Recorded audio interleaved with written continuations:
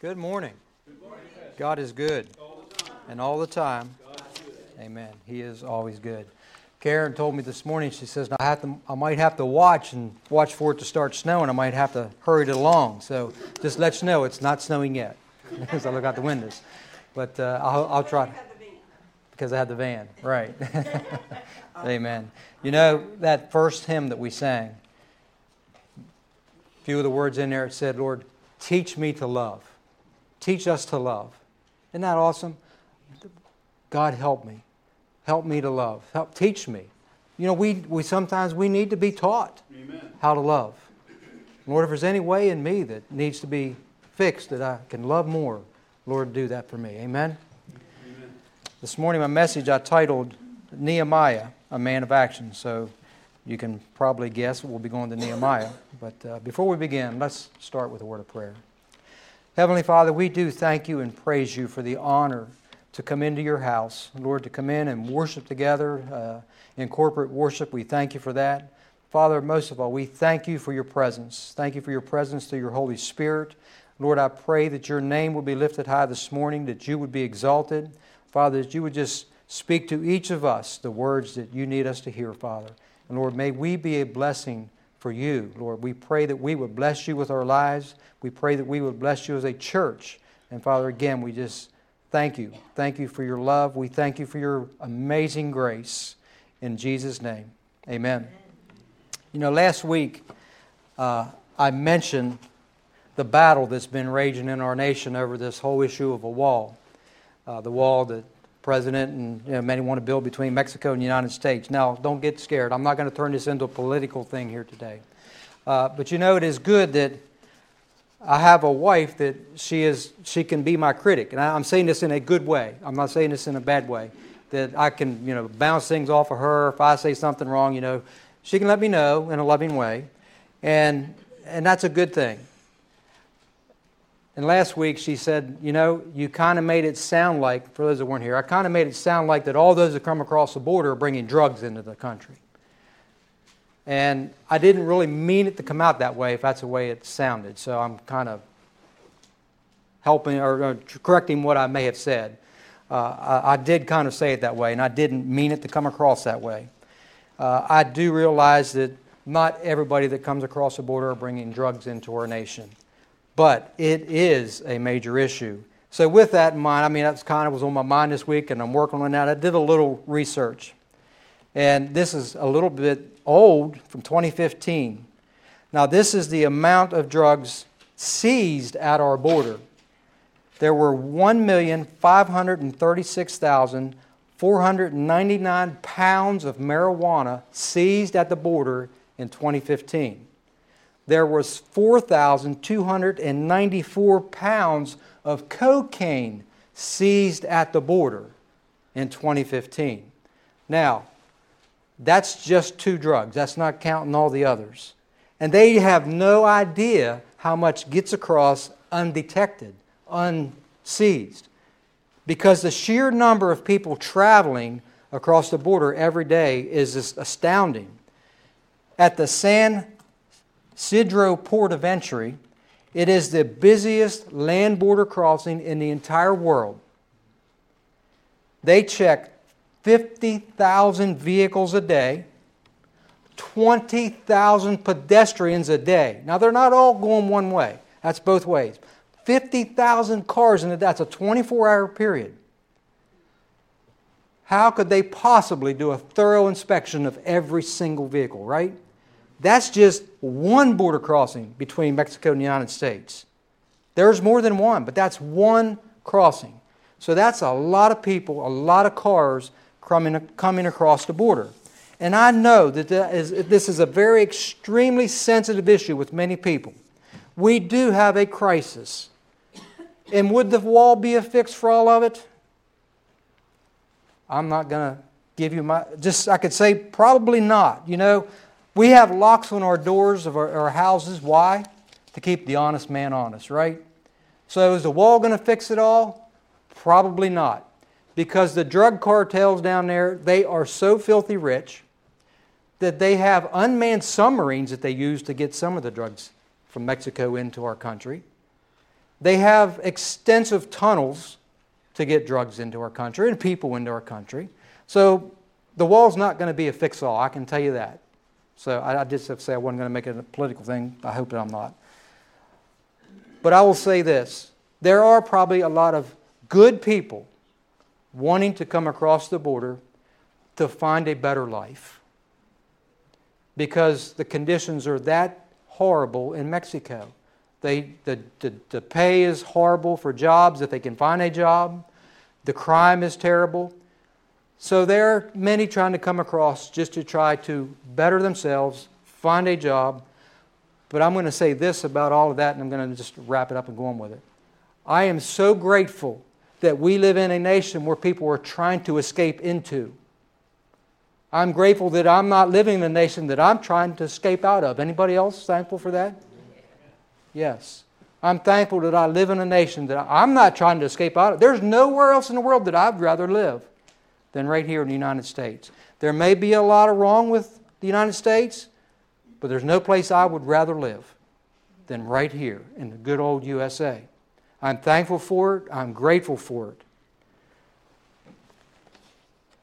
So since that was on my mind, that's what kind of got me to Nehemiah. Nehemiah chapter 1, verses 1 through 11. Nehemiah went to build a wall. So let's hear the word of the Lord. Nehemiah 1, 1 through 11. The words of Nehemiah, the son of Hakaliah. It came to pass in the month of Chislev in the 12th year, as I was in Shushan, the citadel, that Hananiah, one of my brethren, came with men from Judah. And I asked them concerning the Jews who had escaped, who had survived the captivity, and concerning Jerusalem. And they said to me, the survivors who are left from the captivity in the province are there in great distress and reproach. The wall of Jerusalem is broken down, and its gates are burned with fire. So it was when I heard these words that I sat down and wept and mourned for many days. I was fasting and praying before the God of heaven. You know, and I read that part. Nehemiah, he was broken. His heart was broken for his people, for his city. He wept and mourned for many days, because he loved his people. He loved his family that much.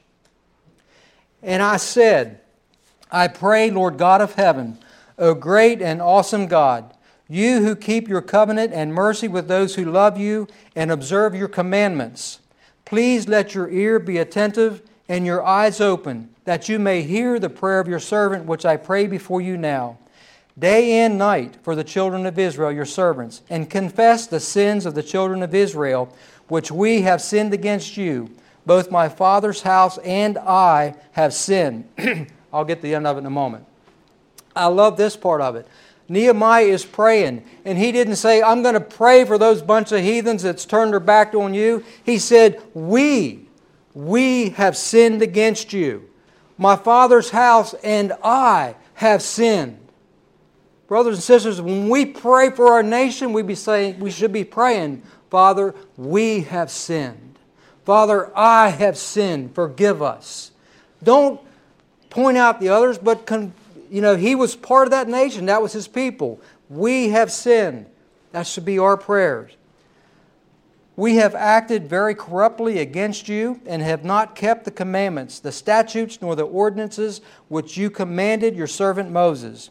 Remember, I pray, the word that you commanded your servant Moses, saying, if you are unfaithful, I will scatter you among the nations.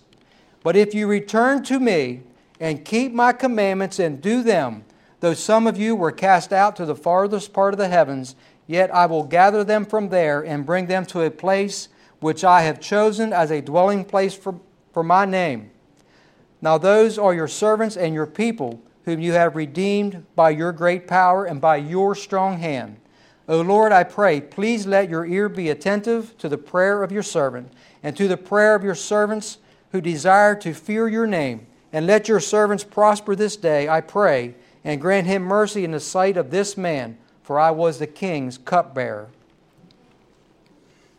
You know what? Be careful what you pray for, because God might send you, right? Be careful what you pray for. God might send you to help fix things. But I truly believe in all my heart that Nehemiah had it in his heart to go. His heart to go and be the leader, to be the man to help rebuild the wall around Jerusalem. You know, we've got neighbors, we've got friends, we've got co-workers that we know people that sit around and they gripe and they complain about everything, right? They'll gripe about the government. They'll gripe about their family. They'll gripe about their neighbors. They'll complain about this. They'll complain about nobody does anything. But all the while, they sit back and do nothing. They do nothing but gripe and complain. Nehemiah was not that kind of man.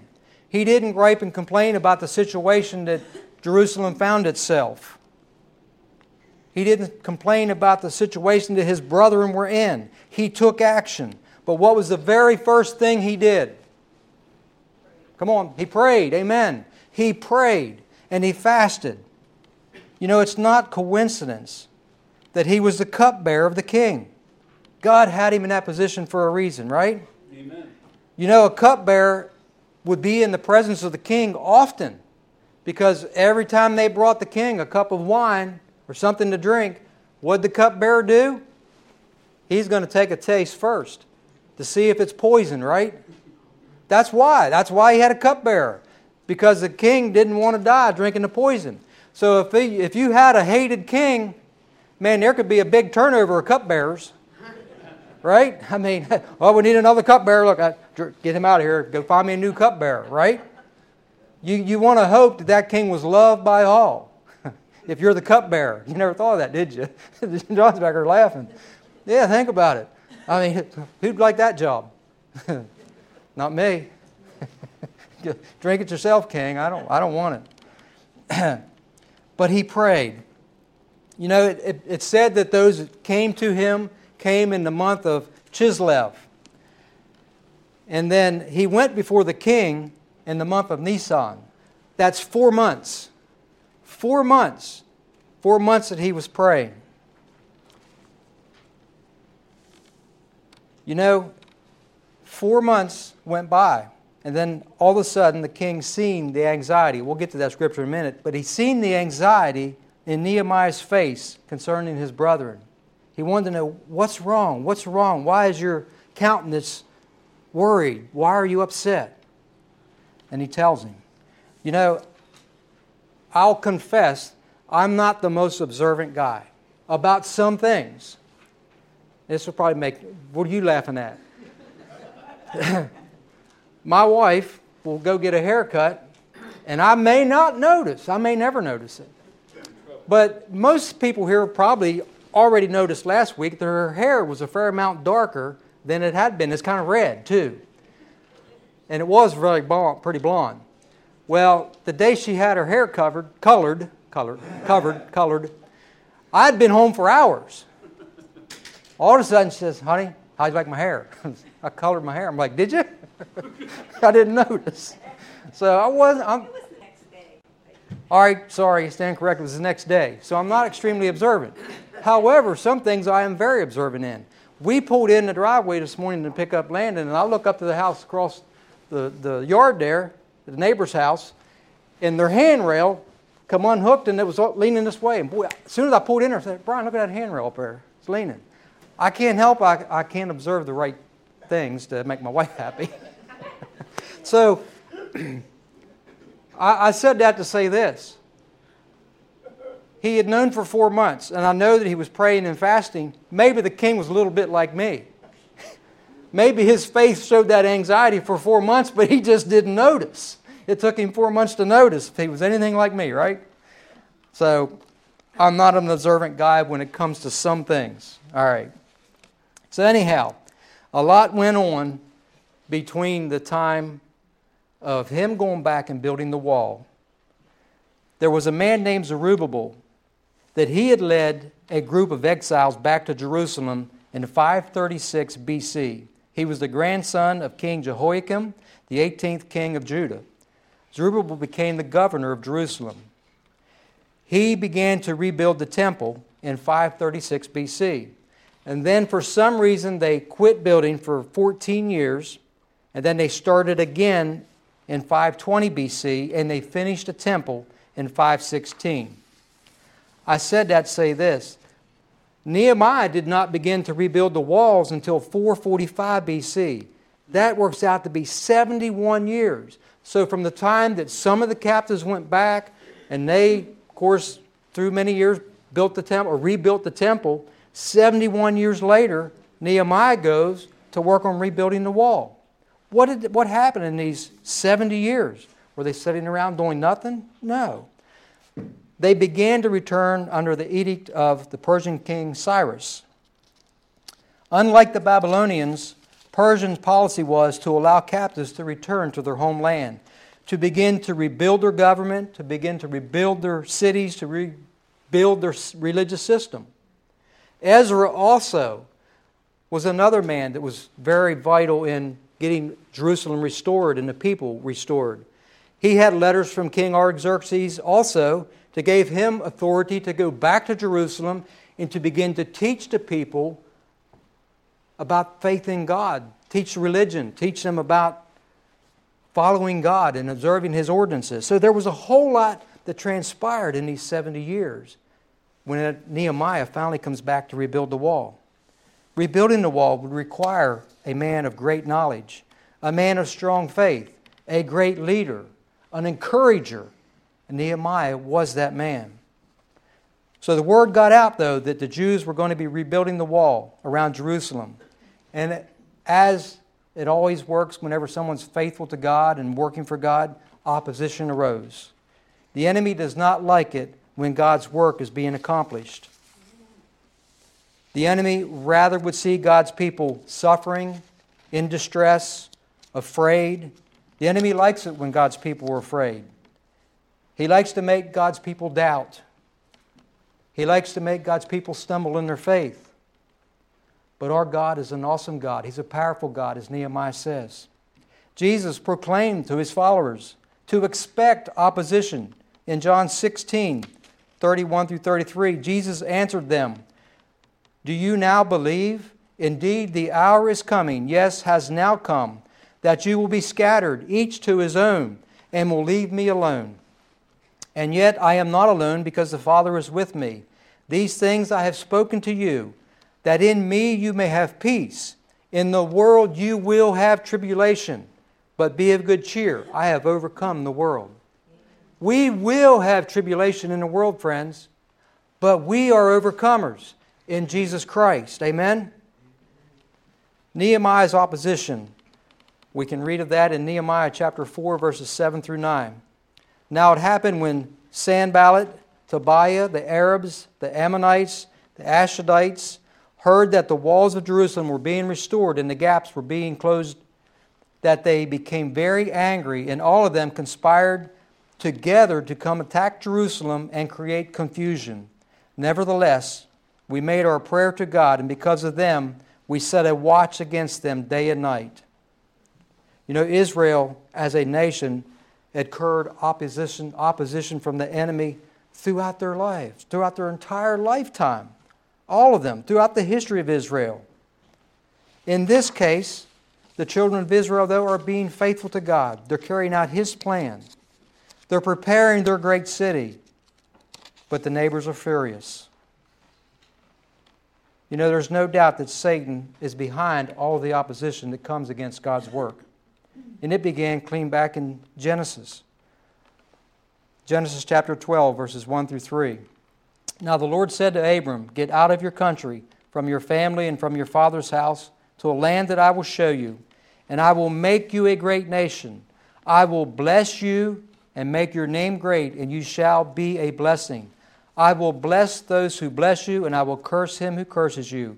And in you all the families of the earth shall be blessed." Amen. My friends, we are part of that. We are part of the family of God. We are the children of Abraham. We have inherited that. Can you say with me, I am blessed? I am blessed. We are blessed. We are blessed. And the enemy from that time, from the beginning, is trying to destroy God's plans. That's why the opposition comes. He tried to destroy Jesus. He tried to have all the children killed. Well, that didn't work. He's always opposed to God's plan. It will not always be easy to answer the call of God. It's not always going to be easy to answer and walk in His will. So maybe instead of saying it's going to be easy, we should say, I know it's going to be tough. I know it's going to be tough, but I'm going to walk in faith. I'm going to stand against the opposition. Nehemiah and those that worked on the wall to rebuild, they worked with their swords on their sides. Nehemiah 4, 11 through 14. And our adversary said, they will neither know nor see anything till we come into their midst and kill them and cause the work to cease. They were attempting to cause the work of God to cease. So it was when the Jews who dwelt near them came, that they told us 10 times, from whatever place you turn, they will be upon us. Therefore I positioned men behind the lower parts of the wall, at the openings, and I set people according to their families, with their sword, their spears, and their bows. And I looked and arose and said to the nobles, to the leaders, and to the rest of the people, do not be afraid of them. Remember the Lord great and awesome, and fight for your brethren, your sons, your daughters, your wives, and your houses. My friends, that's a word for us today. Do not be afraid. Amen. Remember the Lord. He is great. He is awesome. He is powerful. Do not be afraid. Could you imagine having to work with your weapon, your sword on your side, to be on a constant lookout for the enemy? But the Israelites had a mind to work. They completed that task in 52 days. Charles Spurgeon started a magazine back in 1865, and he borrowed the title from Nehemiah. He called the publication The Sword and the Trowel. He said it was a record of combat with sin and labor for the Lord. It is not good enough to build the wall. We must also be on guard lest the enemy take it from us. Building and battling are both a normal part of the Christian life if we are faithful disciples of God. End of quote. It's part of life if we are faithful disciples of God. In 1 Corinthians 1, 18 through 25, it says, for the message of the cross is foolishness to those who are perishing. But to us who are being saved, it is the power of God. The cross is the power of God. For it is written, I will destroy the wisdom of the wise and bring to nothing the understanding of the prudent. Where is the wise? Where is the scribe? Where is the disputer of this age? Has not God made foolish the wisdom of this world? For since in the wisdom of God, the world through wisdom did not know God, it pleased God through the foolishness of the message preached to save those who believe. Hallelujah. For Jews request a sign, and Greeks seek after wisdom. But we preach Christ crucified, to the Jews a stumbling block, and to the Greeks foolishness. But to those who are called, both Jews and Greeks, Christ the power of God and the wisdom of God. Because the foolishness of God is wiser than man, and the weakness of God is stronger than men. Amen. My friends, when God calls us, whatever He calls us to, it may be to build a wall.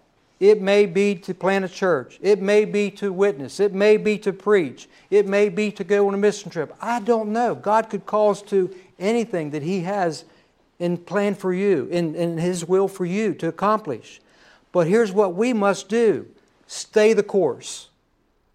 We must stay the course. If God has called us to do it, stay the course. They had their swords on their side. They continued to work. They stayed the course. Nehemiah was an encourager. He told them, do not be afraid. My friends, we have our sword. And right here it is. That's the only armor mentioned in Ephesians. That's the offensive armor. Stand on the Word of God. We might have to pull this sword out once in a while and do battle against the enemy. But we must stay the course. We need to keep it in our hearts, our minds, on our lips. Preach the Word. Know the Word. Know the Word of God. So we'll be ready in season and out of season. And do not be afraid, because our God is an awesome God. Amen. He is a great God. I'll go back to the issue again of our nation. He prayed for 40 days, or for 4 months. 4 months. Have we been faithfully praying for our nation? I can't answer for everyone. I pray that everyone in here is saying, yes, I have.